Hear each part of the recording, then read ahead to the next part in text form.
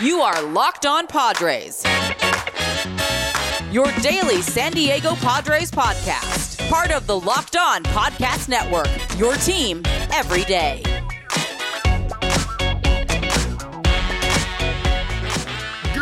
Greetings, ladies and gentlemen, and welcome to another edition of the Locked On Padres podcast, which is part of the Locked On Podcast Network. Your team every day for Friday, April 8th. As always, I'm your host with sometimes, occasionally, but certainly not always, the most, Javier Reyes. You can follow me on Twitter at Javapeno, Javiipeno, or at LO_Padres, or subscribe to the YouTube Locked On Padres on YouTube, guys. And for those maybe watching on YouTube, no fancy intro video this time because for some reason, Restream isn't playing it. Very weird stuff, but it is appropriate, given the disaster that occurred last night, guys. We got to talk about the Padres opening day. It was lovely. I'm being serious. You could not have, it's just perfect. It's perfect in so many ways, guys. We're going to be talking about the Padres blowing it. Going to start, of course, with Yu Darvish and his performance, some other takeaways I had from the game and what they might mean as much as you can garner from one game, granted one game, for the rest of the season. It's going to be a lot of fun. I wrote down a bunch of notes. So let's just get right into it. I know this is a game that probably people are going to want to forget. But let's not forget what Yu Darvish did in last night's game, ladies and gentlemen. Yu Darvish last night was pretty damn good, basically, from what I was seeing. I didn't really see anything that was crazy wipeout or anything and what have you. But Yu Darvish was very good. Last night he went 6 innings, walking 4 batters and striking out 3 over the course of 92 pitches. Of course, that's not the greatest line in the world, but the key thing there, no runs, no hits. It was nice to see. A lot of walks there, but even still decent for a start, because we got to remember that Yu Darvish, post sticky stuff, post, All-Star break, was basically a disaster in almost every facet. He had a couple nice starts against the Cardinals and Dodgers down the stretch, which was nice, but for the most part, he really did have a really rough second half of the season. So Darvish is one that I really want to be watching, for sure. But it must be mentioned that I have a 3-start rule when it comes to starting pitchers, because it's a long season. I like to give a full, more encompassing breakdown of the starting pitching about 3 starts in usually, in terms of whether or not I think that they are going to have a good season or what. And that's just a little bit of a rule of mine, because it should be brought up. Hey, Corbin Burns yesterday struggled, and that's the NL Cy Young winner, right? So that just goes to show you that sometimes the opening day starts can be a little bit weird. But nonetheless, let's talk about what I saw. If there was anything interesting, he touched 97 miles per hour a couple times on his fastball, which is an uptick over last year, which is nice to see. Again, it's the first start. Maybe it's an adrenaline thing. Maybe he's not actually going to throw consistently faster or anything like that. It's still start 1. I'd be very curious to see if after that aforementioned 3rd start, whether or not that velocity is still there. Still like to see it. 10 whiffs on his pitches last night. Nothing crazy, but again, the biggest thing is that the fastball was going faster. He was locating it, top of the zone. They were mentioning on the broadcast, for those that were watching, that Yu Darvish's high and inside fastball has one of the lowest batting averages against in Major League Baseball. I did not know that, and that's very cool. And I like that he kind of settled for just 4 pitches. He threw them a decent amount. We'll see, because we know Yu Darvish is a tinkerer, right? And Yu Darvish tends to maybe over-tink. There we go. Tinker a little bit too much sometimes. Perhaps he should be focusing more on a few pitches that really work for him versus having the supreme pitch and the knuckle curve and the splitter and all these things. But last night it did work, which was very nice to see. But it should also be mentioned that, like I said, it's the Diamondbacks. It's still cool, but like I said, the literal Cy Young winner yesterday had a rough outing, so you have to, take that with a grain of salt. But Yu Darvish was still great, and I mean, that being said, with having to take it with a grain of salt, Yu Darvish, better than Corbin Burns. Confirmed.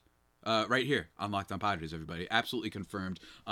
But the biggest thing is that it was a no-hitter until the bottom of the 7th after Pavin Smith got a hit off of Mr. Tim Hill, who I missed hearing that name and watching his pitch rotation so much. Pavin Smith gets the first hit. And here's a tweet by Stats on Twitter. Yu Darvish of the San Diego Padres is the only National League pitcher in the modern era to throw 6+ innings on opening day and not allow a hit. Pretty cool, right? Pretty damn cool. Yu Darvish, we are going to need him to step up. There's not really much else for me to say on that matter, because Darvish really, I don't think he was an electric. I don't know necessarily if this was a gem, despite whatever titles of videos may have, because again, it's not like he made a crap ton of people whiff. It's not like he was throwing a new pitch entirely. It's almost like he did what was expected against an Arizona Diamondbacks team that, yes, they've got Dalton Varsho and Ketel Marte, and even Christian Walker has a little bit of pop in his bat every now and then. We're going to talk about Seth Beer later. But nonetheless, it's still a Diamondbacks. Don't weigh too much into this. But I do think that the overall tone of the game is something that might be a microcosm of what to expect for the Padres season this year. And that is very weak offense. Only 2 runs in this game for the Padres. And, you know, that's just what happens sometimes. And I want to talk about the lineup really quickly. First lineup under manager Bob Melvin. Austin Nola was first, then Manny Machado, then Jake Cronenworth, then Luke Voit in the cleanup spot batting DH, Will Myers, the first baseman who must not be named, Jurickson Profar, Ha-Seong Kim, Trent Grisham. My immediate thoughts on that lineup, first of all, let me just say, it's first lineup of the season. I, in a lot of ways, don't care. Bob Melvin, manager of the year guy. Everybody likes him. Let him manage the team how he wants. Austin Nola had good numbers against Madison Bumgarner, so that was, you know, probably a reason that he was batting leadoff, even if it is very odd, and I think that they mentioned this on the broadcast, that it's very rare that you get catchers leading off. You know what I'm saying? Like, you better be Jorge Alfaro, actually, because Jorge Alfaro is pretty fast, but that's just a very rare thing to behold. And Austin Nola actually gets one of the only RBIs from the Padres in this game, which was nice, going 1 for 4 on the night. Nothing from Machado and nothing from Luke Voit, although Luke Voit did draw 2 walks, which was nice. And same thing goes for Jake Cronenworth with 2 walks. But yeah, there's nothing really giant to think about that lineup. I will say that a lot of people ask me with lineup things, we're not worrying about it right now, but people wondered why did Tatis bat first so often, right? And usually it was because there was a lot of reasons for that, right? It's a game flow thing. You see more fastballs to lead off to start the inning and to start the game, especially. And Tatis crushes fastballs. So even if it's a solo shot, that's still a run, or he's getting a double, or he's getting a single, or he's walking, whatever, it's still good. And his overall numbers were great. He gets more at bats. And then another thing to be talked about is that he's fast. You know what I mean? You like to have a runner like that on base, which is what leads into the game flow thing with fastballs. So lineup stuff is not as simple as putting your home run hitters in the 4th spot, right? As we saw with Manny Machado going in the 2nd spot, which is a little bit surprising. I'm very curious to see what Bob Melvin does with the lineup the next day. And I'm also very curious to see how the Padres respond to a whole lot of adversity, ladies and gentlemen, because they... Who boy, did they let us down last night, blowing the game in the bottom of the 9th, which we're going to talk about in just a second. But before we get into that, ladies and gentlemen, let me just talk to you about something real quick. Something that doesn't let you down, all right? No matter what the cost, no matter what happens, guys. That's Built Bar, ladies and gentlemen. They never let you down. This is the time for not giving up on your New Year's resolutions. You want to stop eating sweet tooth and eating so much bad stuff for you and gaining all that weight? Don't worry, Built Bar's got you covered. Check out the macros. Most Built Bars contain 130 calories, 4 grams of sugar, 4 net carbs, and 17 grams of protein. Compare that to a candy bar, which usually has around 240 calories, 30 grams of sugar, and dozens of net carbs, and you are rolling, ladies and gentlemen. Just absolutely rolling. Absolutely rolling. And on top of that, what I love the most, they're covered in 100% chocolate. Soft and easy to chew. And great variety of flavors. How could you not want variety on top of the health? Most Built Bars, they've got all sorts of flavors. They got mint brownie, they got coconut almond, white chocolate cookies and cream. They got like some raspberry cheesecake flavors, apple almond crisp, cherry barcia, peanut butter brownie. They have everything, man. Go check it out. It's great. They're kind of like the Ben & Jerry's of protein bars. And with that said, guys, go to Built.com and use the promo code LOCKED15 and you will get 15% off your order. Remember, that is promo code LOCKED15 for 15% off at Built.com. Guys, once again, I want to reiterate, thank you for making Locked On Padres your hashtag first listen every day. We are free and available on all platforms. And let's keep it rolling, because I got a whole other notes. Because, ladies and gentlemen, the Padres decided to start off their 2022 season by reminding us of the 2021 season. All right, it was disastrous, but I must say, something that does deserve something that might go lost in translation a little bit. The Padres' first hit of the game is a double from none other than the first baseman who must not be named. I mean, come on, guys. I mean, that's just art. It's artistry. We've been dogging him all offseason. AJ Preller's trying to trade him for anything that he can find. And then what happens? He's the first guy to get a hit, and it is a double. He rips a double, actually, which was very nice over to the right, over into right field. That was lovely. It was lovely. I absolutely enjoyed the heck out of it. I was wondering if people were going to tweet at me, and also people did tweet at me. Let me say, saying I thought we didn't say his name, and that is true. I have made it more of a thing on audio and the podcast not to say his name versus on Twitter because let's be honest, tagging and name searching is a thing and that helps the engagement sometimes. But I might make it if he has another disastrous moment. Then maybe I'm going to just say the first baseman who must not be named, including on Twitter. So we'll keep it for now, but it is a fresh start. It is a new season. Even if this new season did start the way every single season, or I should say every single game towards the back half of the San Diego Padres in 2021 felt like. The more things change, the more things stay the same. A quote that, to be honest with you, I still don't understand that quote. I still don't know what it means, but whatever. Anyway, look, like I said, Grindball Gremlin, he gets the first hit of the season. But I will say, before we talk about the blow-up, it is worth mentioning, guys, that like the Padres' offense wasn't particularly good, and it had a vibe to it that was very. They're just kind of almost begging for the Diamondbacks to come back, right? You start off, you have the 2-run lead. Austin Nola gets the 1 RBI of the game, as well as what's his face, Luke Voit. But even still, it was very. It wasn't pretty. It's not like they had like a really nice hit. Trent Grisham was hitting the ball hard. Didn't fall in for any base hits, unfortunately. An annoying strikeout for him late in the game too, by the way. Just catching him looking. So the offense was very. I think it deserves a little bit of blame too, because this is a game in which Madison Bumgarner started for the Arizona Diamondbacks. Only lasted 3 innings, guys. Only 3 innings. He walked 4, 2 strikeouts. He didn't look very good. They saw his pitches. They just were not able to lift them for any hits or anything like that with the absence of a couple people. And then Luke Weaver comes in for only 2/3 of an inning. Then Poppin and Olivier Perez and all these guys. Ramirez, Mantiply. You probably have not heard of these guys before.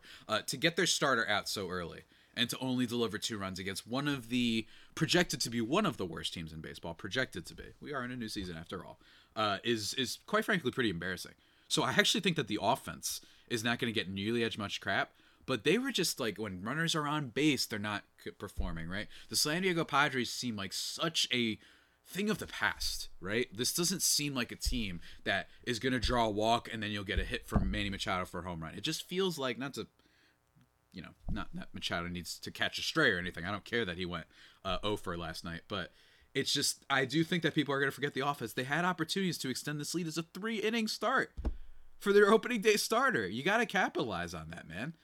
Again, maybe we're going to find out that Luke Weaver and all these boys are going to be an unbelievable bullpen this year for the Diamondbacks. They have Mark Melancon. They have the Shark. It's possible, but it's also be brought up that it's kind of embarrassing for the Padres.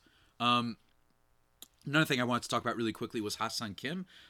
He managed to look like Ha-Seong Kim from last year, and I don't mean that in a good sense. On the night, he goes 0 for 3, but he does end up scoring 2 runs. He does get a stolen base, which was nice, so he wasn't awful and whatnot. And again, good things about Kim.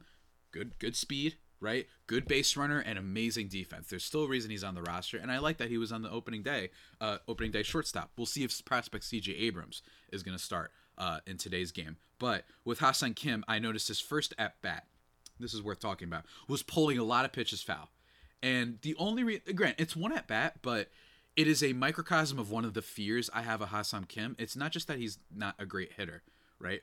And my hope this year was that, I've said this before, 240 batting average, 320, 330 on base. If he does that, combined with his defense, that's an excellent player to have on your team, especially for depth purposes. Like, that would be huge if Ha-Seong Kim can learn how to hit. But just seeing him pull all these pitches, and weak pitches, by the way, from Madison Bumgarner, stuff that was very hittable in my opinion. He wasn't throwing hard. This is not the Madison Bumgarner of old. And he was just pulling everything.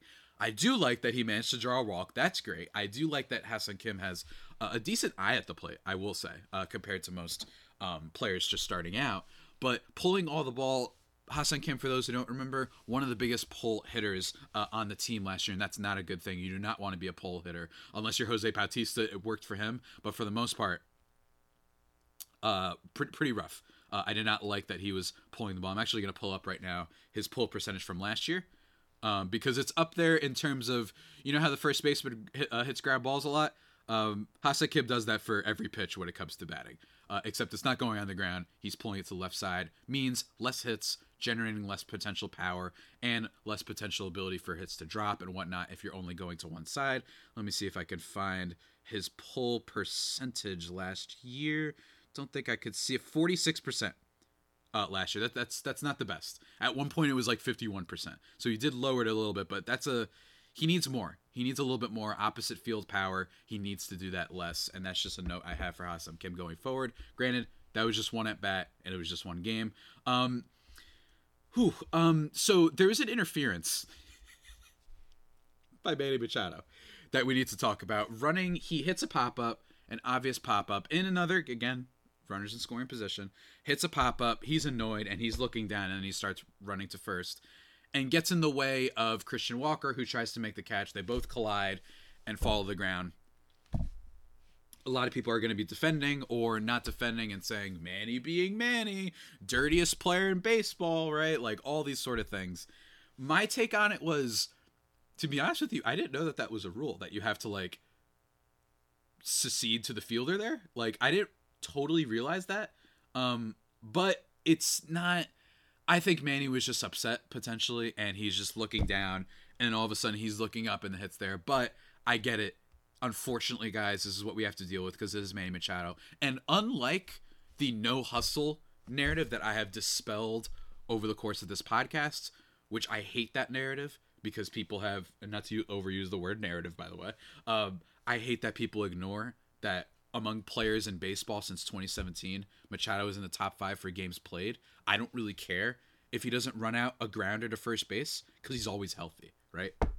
He's always healthy. I love that, right? So that, I think, is a fake narrative. But in fairness, the dirty player stuff, like, he's earned that. So having little moments like this are going to cause people to sort of freak out and be like, this is the Manny being Manny again, and he's a dirty player and all these things.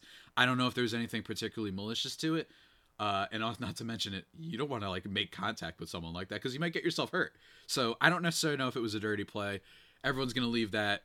Just if you're a Padres fan, you're going to say no. If you're not a Padres fan, you're going to hate him for it. So there's nothing really worth talking about in that area other than the fact that I genuinely did not entirely know that the interference thing would come into play there. I just thought if he was running in the baseline, then technically you can do that, but you can't. It's kind of like pass interference in football. Before the ball gets there, you can't really do anything. You know what I'm saying? But anyway, so that I guess we learned something every day. But it wasn't the only thing we learned, ladies and gentlemen. It wasn't the only thing. All right. Yeah, I know. We got to talk about it, guys. But before we talk about all of that and what have you, let me just say, it's going to be a blast, ladies and gentlemen, to be betting on the Padres this year, to be betting on who's going to win MVP. I love Manny Machado's MVP odds. They've got all sorts of stuff over at betonline.net, your number one source for all your betting needs and sports info. Find all the latest sports developments, including this week's Masters Championships, odds, podcasts, and reviews for all the different leagues this season. And, of course, I got you covered in every other sport, right? MVP for the NBA, that's going to be a big decision coming down. Who's going to win the title? You got hockey, you got baseball, you got everything. They got you covered on everything, including your favorite casino games. They got you covered, guys. So head to the website today or use your mobile device to learn more about the trends and action. BetOnline, where the game starts. Oh yeah, ladies and gentlemen. And of course, again, thank you for making Locked On Padres your hashtag first listen every day. We're free and available on all platforms. All right, let's talk about it. Let's talk about the debut of Mr. Robert Suarez, a tweet from the San Diego Padres account, now infamous, because it showed, welcome to the show, Robert Suarez. What does Robert Suarez do, ladies and gentlemen? Throws 100 right out of the gate, which is the thing I've been talking about. Throws gas. Love to see that, especially out of a guy that we don't know much about, coming from Japan's league. And I thought, and I've been saying it a lot off season, so feel free to roast me in the comments, but I kind of liked that the Padres decided to go with more of the divvying up their salary when it came to the closer position, because Mark Melancon was awesome. But I like the idea of, all right, let's bring in Suarez. Let's bring in Luis Garcia, right? Let's bring in 2 guys instead of 1. The buying low on the relief pitching has actually been one of the strengths of AJ Preller in this management group for a while. I mean, they found Melancon in the first place. They found Kirby Yates, right? They didn't go for Trevor Rosenthal, right? Like, they know how to get the best out of their bullpen, often not. The big purchase they made was Drew Pomeranz, who's unfortunately hurt right now. But anyway. Robert Suarez comes into the game. After throwing 100, he misses, and then he proceeds to walk the next 3 batters. One of them being a hit by pitch in a count that he had the chance to win, a 2-2 count, walking the hitter after hitting him intentionally, nearly killing the poor lad, which was awful. So a really bad debut. And look, Suarez, there was some good vibes coming out of him out of spring training. So let's not use this as a reason to be done with the guy. He's not expected to be the closer for the future that is supposed to be new acquisition. Taylor Rogers, granted, I know some people have some complaints. They say, AJ Preller, this is the sign of a bad GM. How is it that we don't even know who our closer is going to be, right? Heading into opening day, and that you had to make an opening morning trade, right, for Taylor Rogers. That shows that that this team is just, you're trying to build it on the fly. It's a fair criticism to be had. But Suarez walks 3, and then Craig Stammen comes in, who is becoming one of my favorite Padres, and here's why. Because he is the sacrificial lamb of the Padres team, because he gets so much more flack from fans than he actually deserves, because he's getting paid a decent chunk of change by comparison to relievers and whatnot.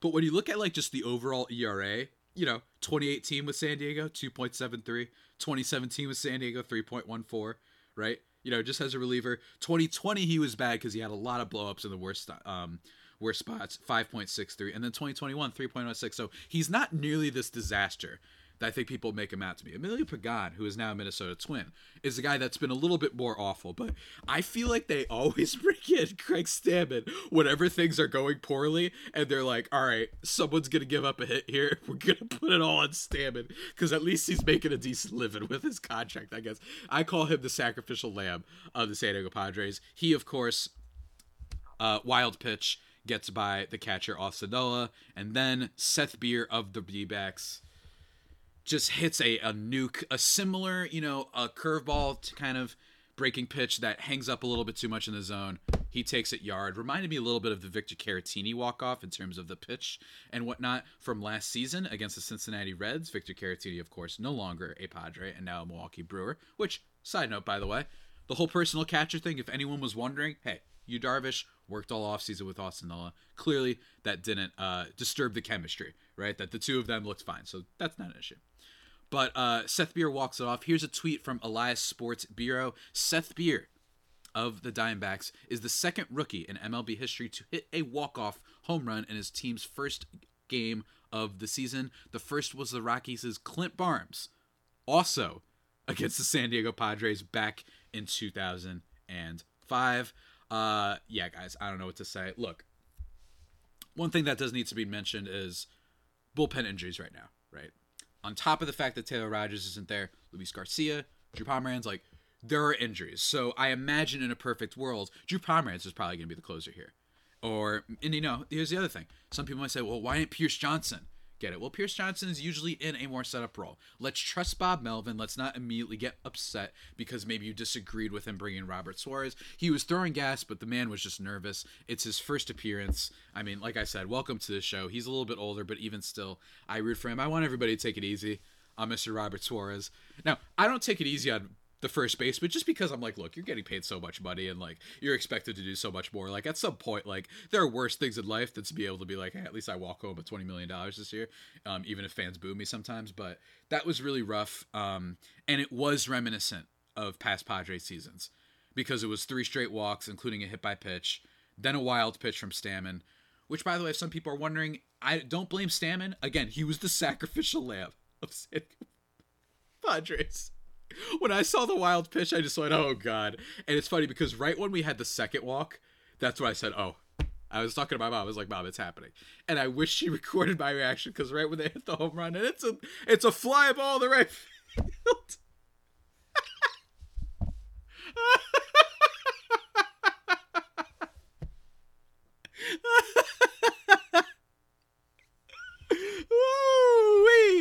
it's great. It's great, ladies and gentlemen. I love it so much. It was such a reminder of the Padres from last season. Again, don't overreact too much. I hope Suarez bounces back from this. Hopefully he's not one of those guys that's just throwing super hard but has no control, no feel for any of his pitches, and it's just a speed thing, right? Like that he could throw 100, but is it really all that effective? It's not just gas on fastballs and stuff like that that leads to a good closer. I mean, Mark Melancon was throwing like 92 miles per hour last year, but he was getting people to sucker into those little sinkers and whatnot all day. So again, it's a little bit more than that, but it is the first game, and like I said, lots of bullpen guys hurt, so that should be brought up.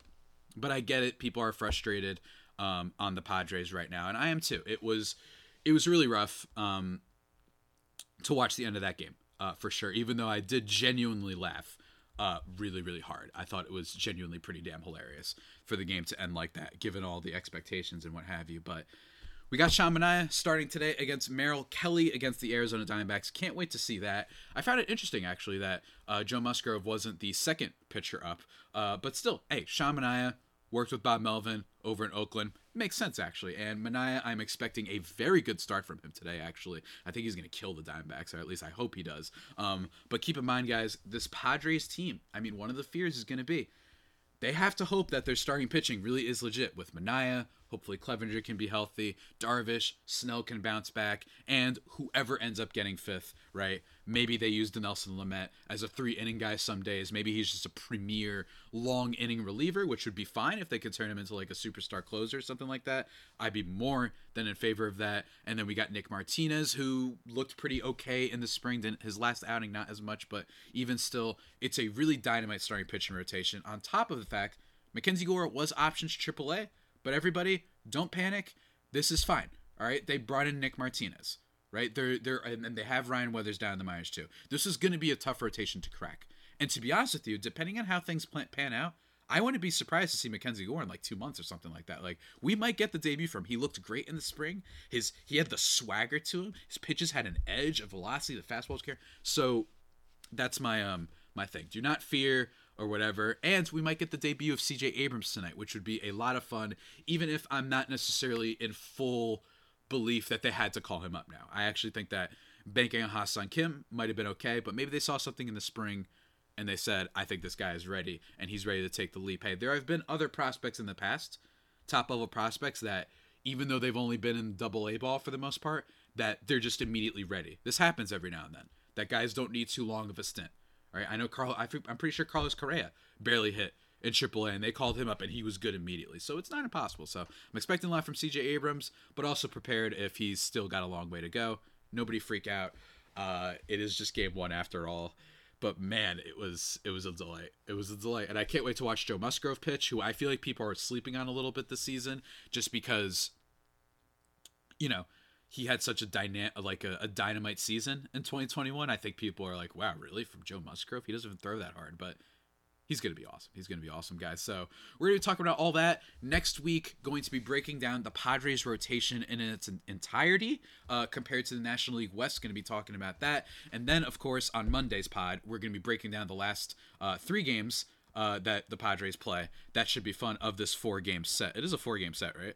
Let me make sure I'm not crazy. Hold on. Yeah, 4-game set. Going to be breaking down the 3 games on Monday's pod, and then Tuesday's pod, potentially going to be talking about the rotation more in depth. We have some guests planned, maybe some fun bonus episodes on the top 10 baseball movies planned. All sorts of things. All sorts of things I can't wait to do for the season. But we're back, ladies and gentlemen, for better or worse. San Diego Padres, baby. Can't wait to see what happens. But yeah, with that all being said, guys, that about does it for today's edition of the Locked On Padres podcast, the only pod that may be better than the Padres themselves. Of course, as always, subscribe wherever you get your podcasts. I promise you it's there. Subscribe to the YouTube. We're like 10 subscribers away from 300. 300! Come on! Let's do it for Sparta and my man Zack Snyder, who's a film Twitter king. Let's do it for him. Get to 300 subscribers by the end of the weekend is kind of my goal. That would be great, guys. Follow me on Twitter at Javipeno, JAVIIPENO, and at LO_Padres. Remember, guys, it's only game 1. Onwards! And until next time, stay safe. And, of course, stay faithful, my fire faithful homies.